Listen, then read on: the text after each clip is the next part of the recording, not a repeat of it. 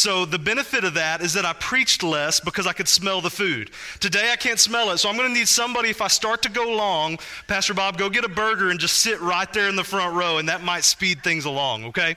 So that's what we're going to do, and I'm excited to just get to open God's Word with you. So again, Luke 9 is where we're at. We're going to dive in and talk about what it means to be a disciple. What does it mean to be a follower of Jesus Christ? There is a difference. I don't know if you've noticed this in your life. There's a difference between learning something and doing what it takes to simply pass a test. Let me just describe it this way. When I was in college as a freshman, you know, the 18-year-old going off to school for the first time. Some of you are in that right now. Maybe you're watching on the live stream from college. We love you and we're praying for you, by the way. But I remember taking college algebra. Does anybody remember that? Oh man, I got anxiety just bringing that phrase up right now, okay? I graduated with what they call a Bachelor of Arts, meaning you barely have to cross the bar of mathematics. Like, I was having to do more writing than calculating, if you know what I'm saying, okay? But I go into freshman college algebra thinking, okay, knowing my degree plan, if I can pass this class, I am done with math forever, right? Like, I'm done. And, you know, now I work at a place where I manage a $750,000 budget, but that's okay. I'm done with it. So math teachers, I'm trying to throw you a bone. Don't hate on me, all right? But I remember going and, you know, there would be a test, and it's like, all right, I don't have to know this too well, but I got to be able to pass. So I got to do whatever it takes to pass that class. And I remember doing that several exams in, and I remember the final. I knew exactly what I had to make on the final to get out of that class. Did any of you ever have a class like that, right? Like, I knew exactly what I had to have, and by the grace of God, wouldn't it be great if I was like, and then I failed? No. By the grace of God, I got out of there with the grade that I wanted, and it was just so awesome to be done. Well, fast forward a couple years, and I went to Dallas Baptist University and was basically, I'd taken all my basics at the junior college and went there and was just taking Bible classes. And I'm not going to say that every class was this way, but the majority of my classes, I was pumped to be in there. I was excited to dig in. I had a class called Pastoral Ministry that I remember lectures to this day. I mean, I'm writing stuff down.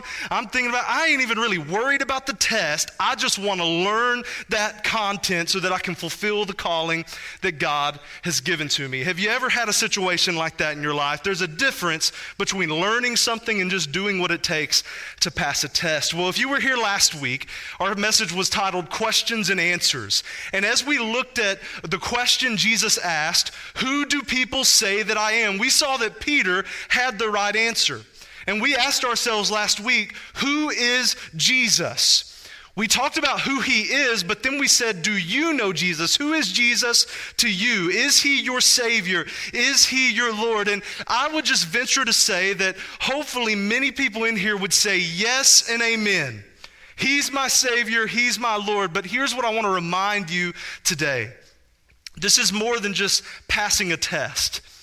This is more than just knowing the right answers and being able to check off the theological boxes and church attendance boxes. Knowing Jesus. Really walking with him in such a way that changes every aspect of our lives.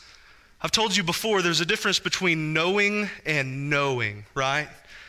Like, I know a lot about probably one of the greatest quarterbacks in the history of football, Tony Romo. Save it, all right? Some of you need to come repent when we have our invitation later, all right? Like, I know some statistics, you know, I know where he grew up, I know where he went to college, I know a lot about him, but let me just tell you, if he walked in those back doors right now and I was like, Tony, my man, guess what he's going to be like? Where's my security detail? Because I don't really know him. See, there's a difference between knowing about Jesus. A lot of you today know all the stats, you know all the numbers, you know all the history, you know the ins and outs, and even some of the theological minutia. We know all those things, but my question for you today is, do you know him? Do you have a real relationship with a real and living Savior?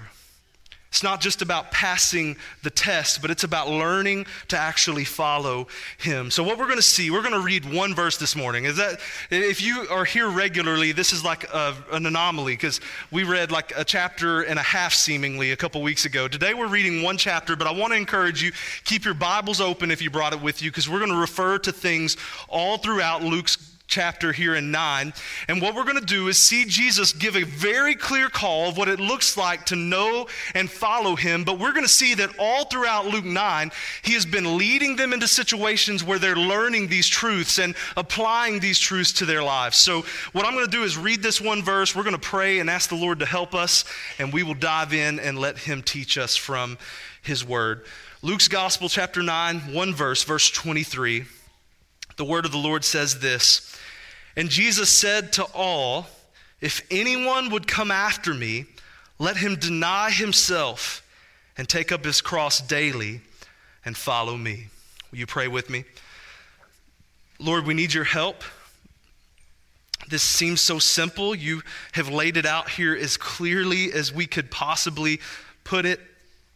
Yet we know that these simple statements are a lot harder to apply to our lives. So I pray that today you would help us to see what it looks like to really know you and to really follow you.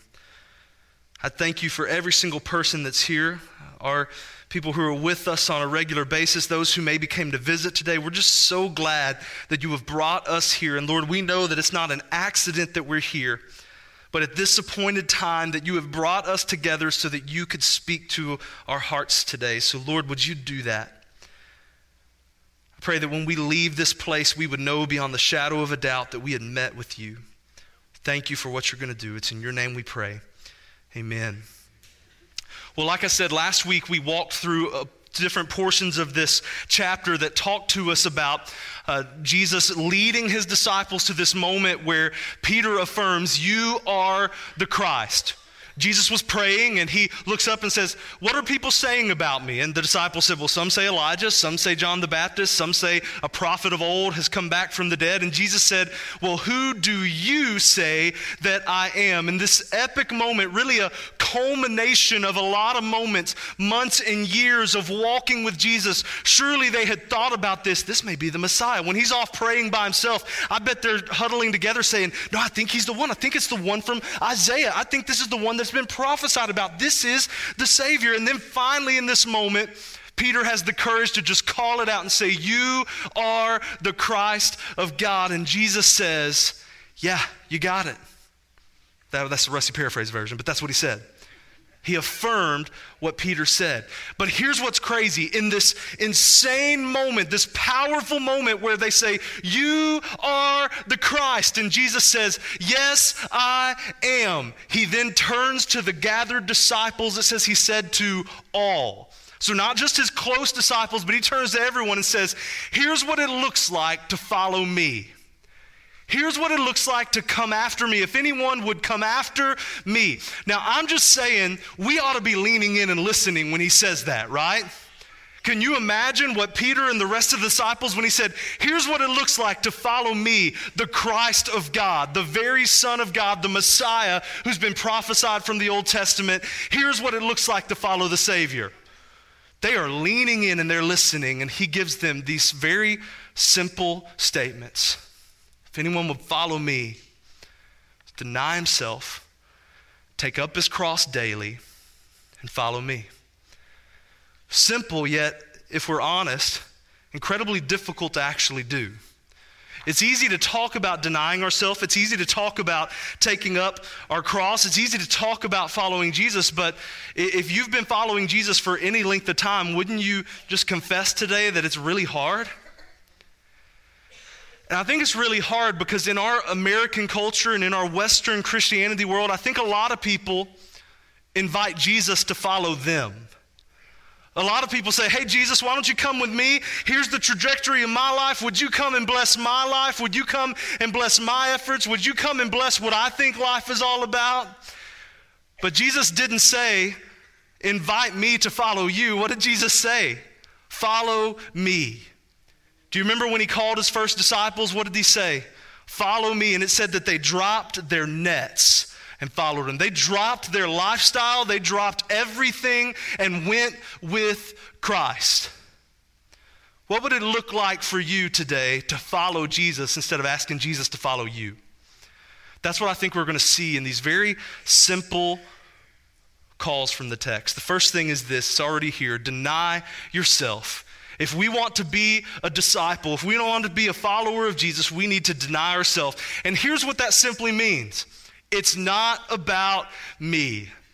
Would y'all just say that out loud with me? It's not about me. Pastor Bob, can we record each person individually saying that so we can play that for them from time to time? Already got it. Okay. This technology here, it's crazy, y'all. Face recognition, we got it, nothing but the best tech up in here, all right? We need that reminder sometimes, don't we? Because here's the reality. Jesus says, deny yourself, but everything else in our world today says, treat yourself, right? Parks and Rec fans, anybody, right? Everybody else in the world says, it's all about you. And listen, from the time our children are born, we raise them up to think it's all about them. And then they go to school, and the school says it's all about you. I just got to tell you, we try really hard with our kids to teach them that the world does not revolve around you. And I kid you not, week 3 of school, my kid had some special opportunity to have a special week, and they literally called it this, All About Me Week. And I was just like, what is happening? And I understand that. I understand what they're doing. And hey, let me just say, having a kindergartner is a lot of fun to see the way that those kids love on each other. I'm not going to get emotional in front of you right now, but it's pretty sweet to hear the way those kids talk about each other. And you're like, man, if we could just keep this all the way through, wouldn't life be awesome? But listen, here's the reality. My kid's not in here, but you know what I told her? It's not all about you. Well, and I had to tell her that a few times that week. You know what I'm saying? Hey, listen, sweetheart, that's not how it works. But the truth is, many of us struggle with living as if our life is really all about ourselves. Can I just tell you that selfishness is a feature that comes standard in humanity? You don't have to teach selfishness. From the very beginning, we've got that. So I've told you about my 5-year-old. Right now, I've got a less than 1-year-old. And he didn't have to learn that life is all about him.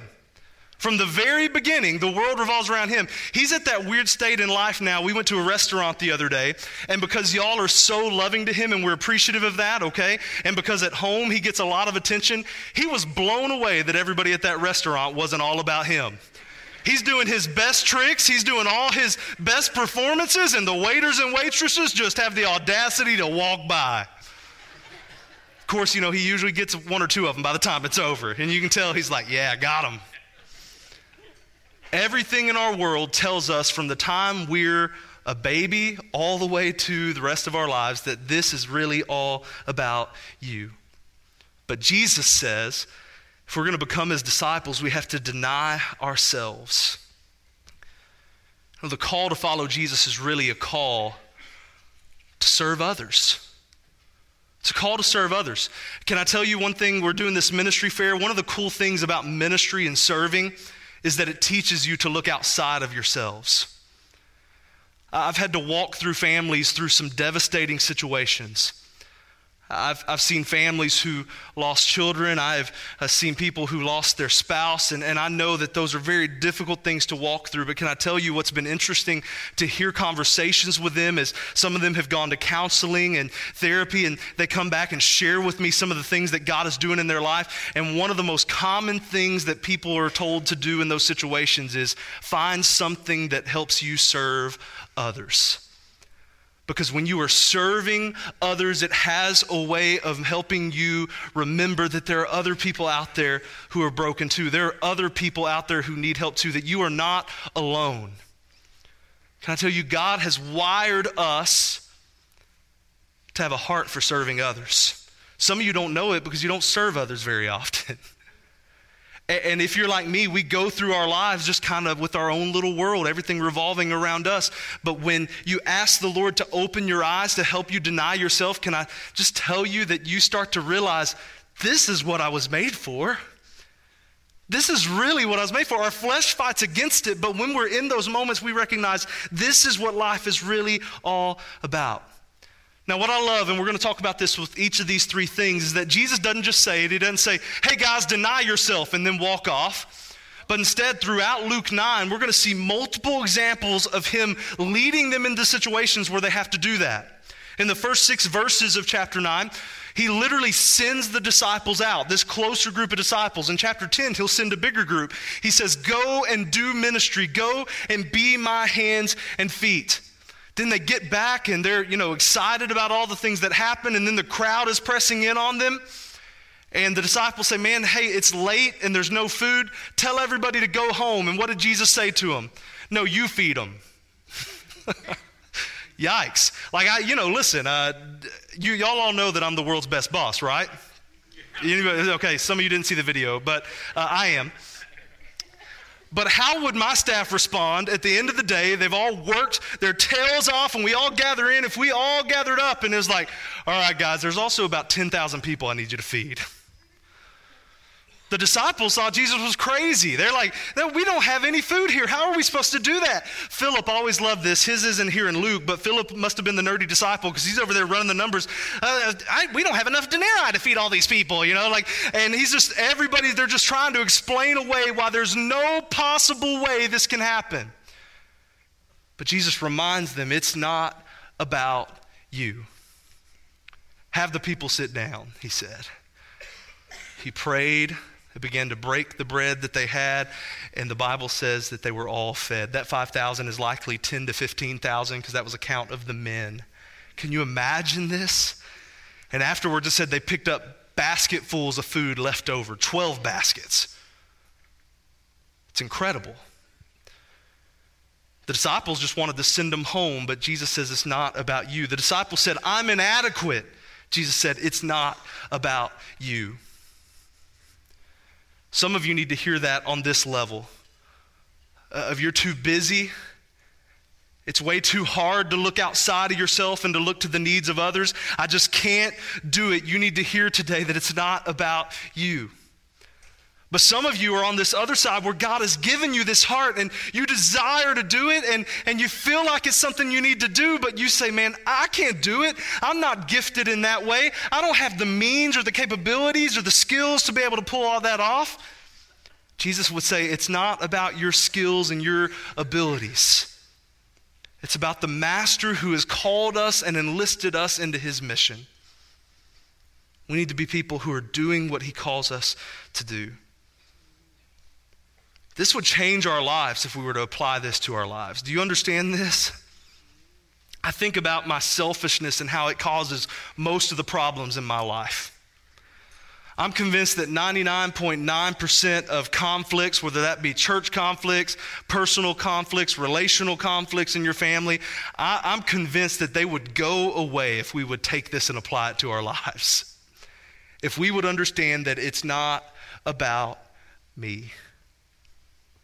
If we're going to be his disciples, we've got to live a life that is others-centered instead of me-centered. Deny yourself. The second thing Jesus said was take up your cross. Deny yourself, and once you've denied yourself, you know it's not about me. The call is to take up your cross. Now for us, that sounds really sweet and religious and sentimental, right? We've got crosses hanging up in our churches. Some of you even have like a cross wall at your house. Some of you have it as jewelry on right now or as tattoos on your skin. Like we are all about the cross, and for us, it certainly should be a sign of hope and redemption. So I'm not saying we need to get rid of the decorative crosses in our lives, but here's the reality. The people who heard Jesus say this for the first time did not have sweet sentimental thoughts about the cross. The cross was an instrument of murder and torture, reserved for the worst criminals. When Jesus said, take up your cross, they knew that Jesus was calling them to die to themselves. Perhaps a modern equivalent would be if one of you was wearing a necklace with an electric chair on it or a lethal injection needle. Yeah, it probably wouldn't be popular. You'd get a lot of weird looks. Jesus says, take up your cross. Die to yourself. How are we supposed to deny ourselves? If we're going to be able to deny ourselves, it starts by taking up our cross.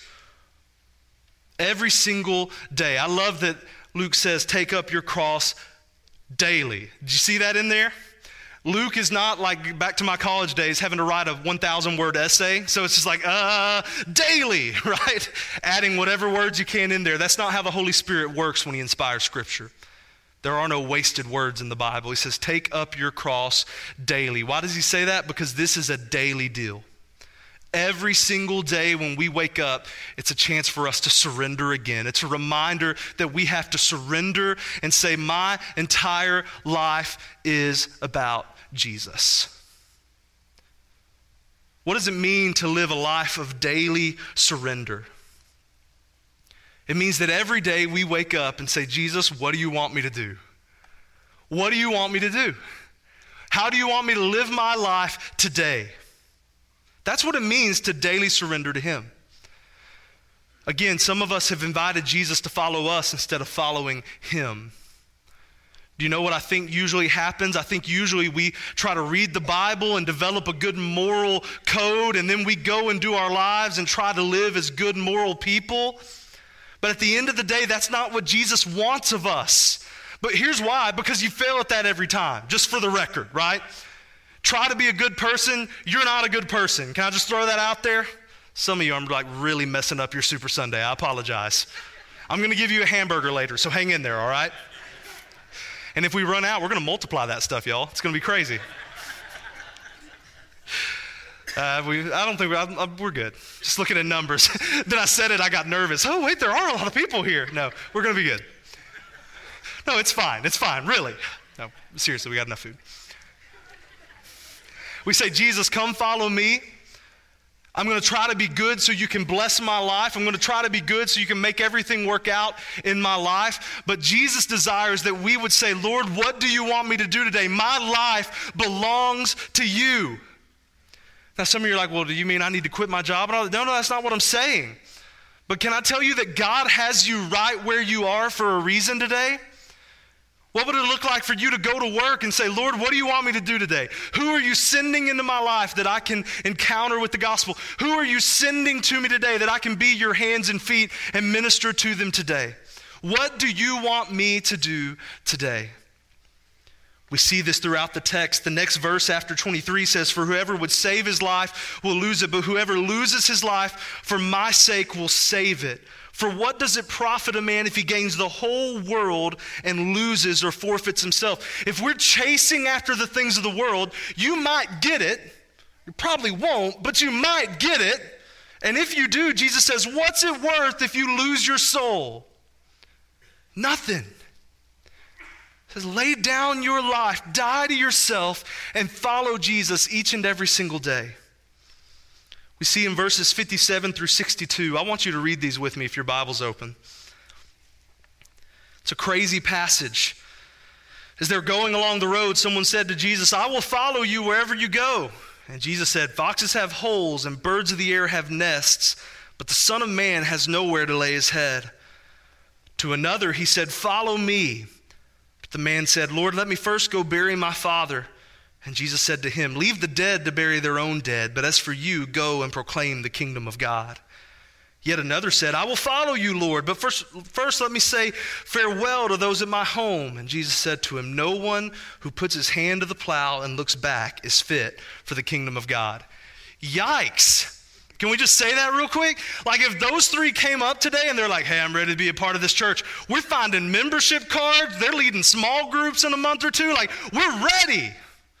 And Jesus says, I think you need to think about this commitment. This certainly is counterculture to the kind of easy believism we have in our world today, right? Hey, just say these words, do these things, check these boxes, and everything's going to be good. And as long as you're showing up occasionally and tithing, everything's great. It's not what Jesus says. He says, die to yourself daily. Die to yourself daily. Have you counted the cost and thought about what it means to really follow Jesus today? If not, I want to invite you to do that today. to think about what it really means to follow him. Some of you made that commitment a long time ago, but if you're being honest, somewhere along the way, you've shifted back to asking Jesus to follow you. Today, the Lord is giving you a chance to say, I got to start dying to myself daily again. I got to start coming to this moment where I take up my cross every day and follow Jesus. And that's the last thing today. Deny yourself, take up your cross daily, and then we've got to follow Jesus. We've got to follow Jesus. This invitation to follow me, Jesus says, follow me. This is an invitation not just for a one-time decision, not just for a special baptism, not just for a religious ritual, but Jesus is inviting them to go on a lifelong journey of walking with him. That's what this is. When we commit to follow Jesus, we are committing to let him shape every single part of our lives as we follow after him together. We're saying, Lord, I want you to be the one who shapes and molds me every single step of the way. One thing I love about Luke 9 is that we see that the disciples are very much still in the middle of this process. They didn't get off the boat, drop their nets, and we make much of that, right? They dropped their nets and followed Jesus. Have you done that? And some of you are like, man, I'm not very good at this. Read the Gospels and you'll see the disciples weren't either. Just in this chapter, and we could really do a longer study of this, but just in this chapter, Jesus overhears them arguing about which one of them is the greatest. That conversation still happens. Remember that video I'm going to send you of yourself later saying it's not about me, right? They needed that right here. Well, I'm pretty good. Well, I'm part of the big three. I'm really close to them. Were you at the Transfiguration, bro? Didn't think so. I don't know if that happened, but I think that's where I'm going. My heart. Wait, it's not about me. It's not about me. Yeah. So they're arguing, and Jesus basically goes, what are you doing? It's not about that. It's not about you.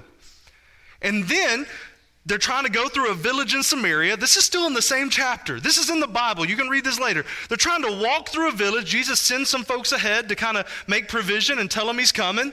And they come back and they say, those people don't want you to come, Jesus. We're going to have to go around. And James and John are like, all right, Lord, you ready to call fire down from heaven and burn them up? Yeah, Jesus is like, what do you think? No. We'll walk around, guys. It's incredible, isn't it? They were still in the midst of learning and growing.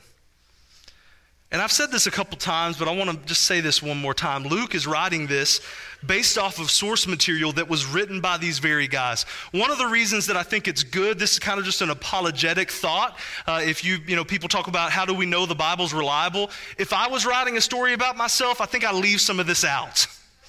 Right? But they include this stuff. So, yeah, we were arguing about which one of us was awesome. Yeah, I kind of wanted to call down fire and burn down the whole city. It happens, am I right? Right? Nobody? Okay, all right. Okay, Holy Spirit, I'll write it down. Yet Jesus lovingly continues to walk with them through life, daily molding and shaping them into who it is that he's called them to be. Did you know that if you're following Jesus today, you don't have to have it all together right now? So many people, I'll just tell you in a crowd like this, I know some of you are like, well, I'm gonna come back to him one day when I get all my stuff together. Hey, you're never gonna come back if you're waiting to get your stuff together. I'm that guy who always is like, well, when this, anyone notice like busyness? It's like, well, once we get past this, things will slow down. Once we get past, and then at some point you're like, okay, when I die, it will slow down. I think it's that way with me spiritually too. Like, well, once I cross this hurdle, I'm going to be there where I want to be. I'm going to have it all together. I'm really going to be exactly where I want to be. And then it seems like there's always something else. Why? Because until we go to be with him in eternity, we are going to be in the midst of growing in him. Every single day as we walk with him, he is molding us and shaping us into his likeness, making us more like him each and every single day.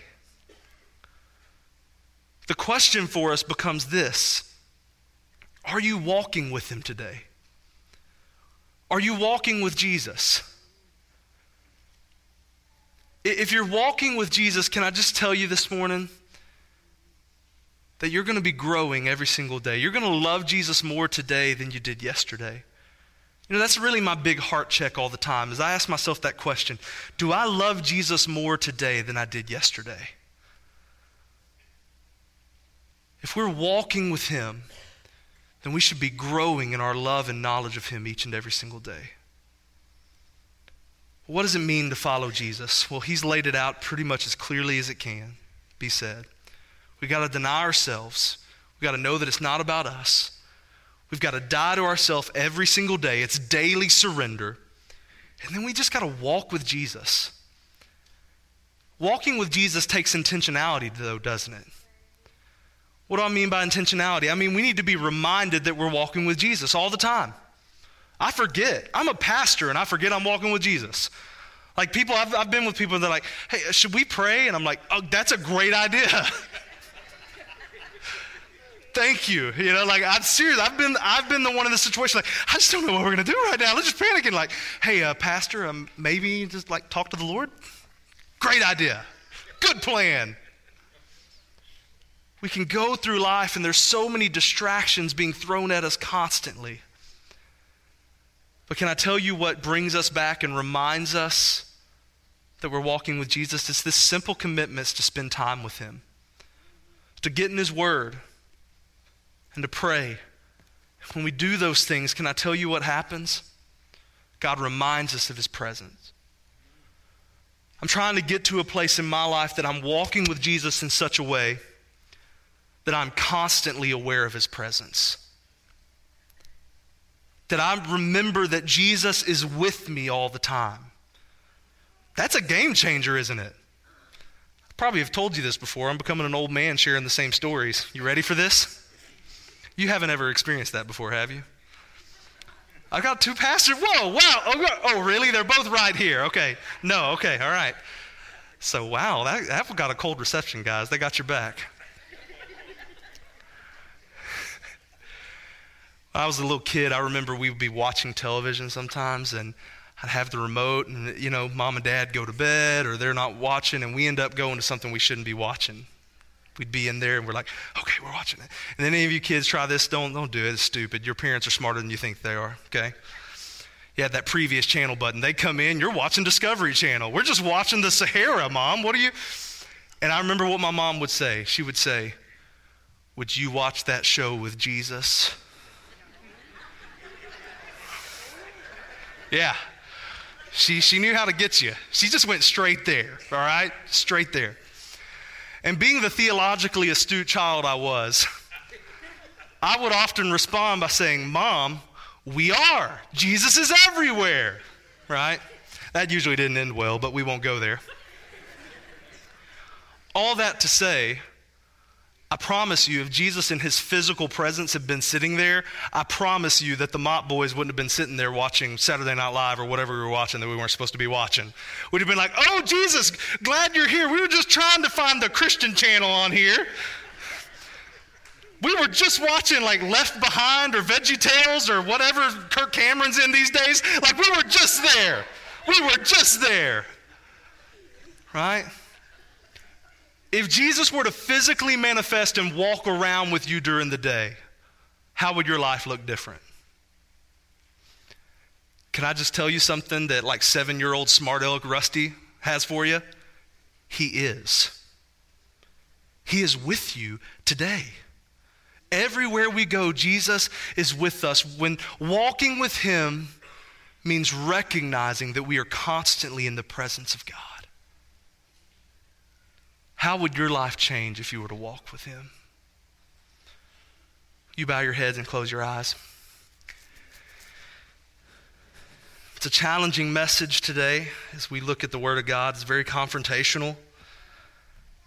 It's hard to preach messages like this sometimes because I feel the weight of it, yet I know that following Jesus is the most blessed thing we can do in our lives. If you want to walk in the center of God's blessing, start following him. So what I want us to do in this time of response, I want us just to be praying and asking Jesus to help us deny ourselves, to help us take up our cross, to help us follow him, to help us be disciples. If you don't know Jesus today, if you've never dropped your nets and followed him, can I just tell you, you don't have to have it all together, but today you can start following him.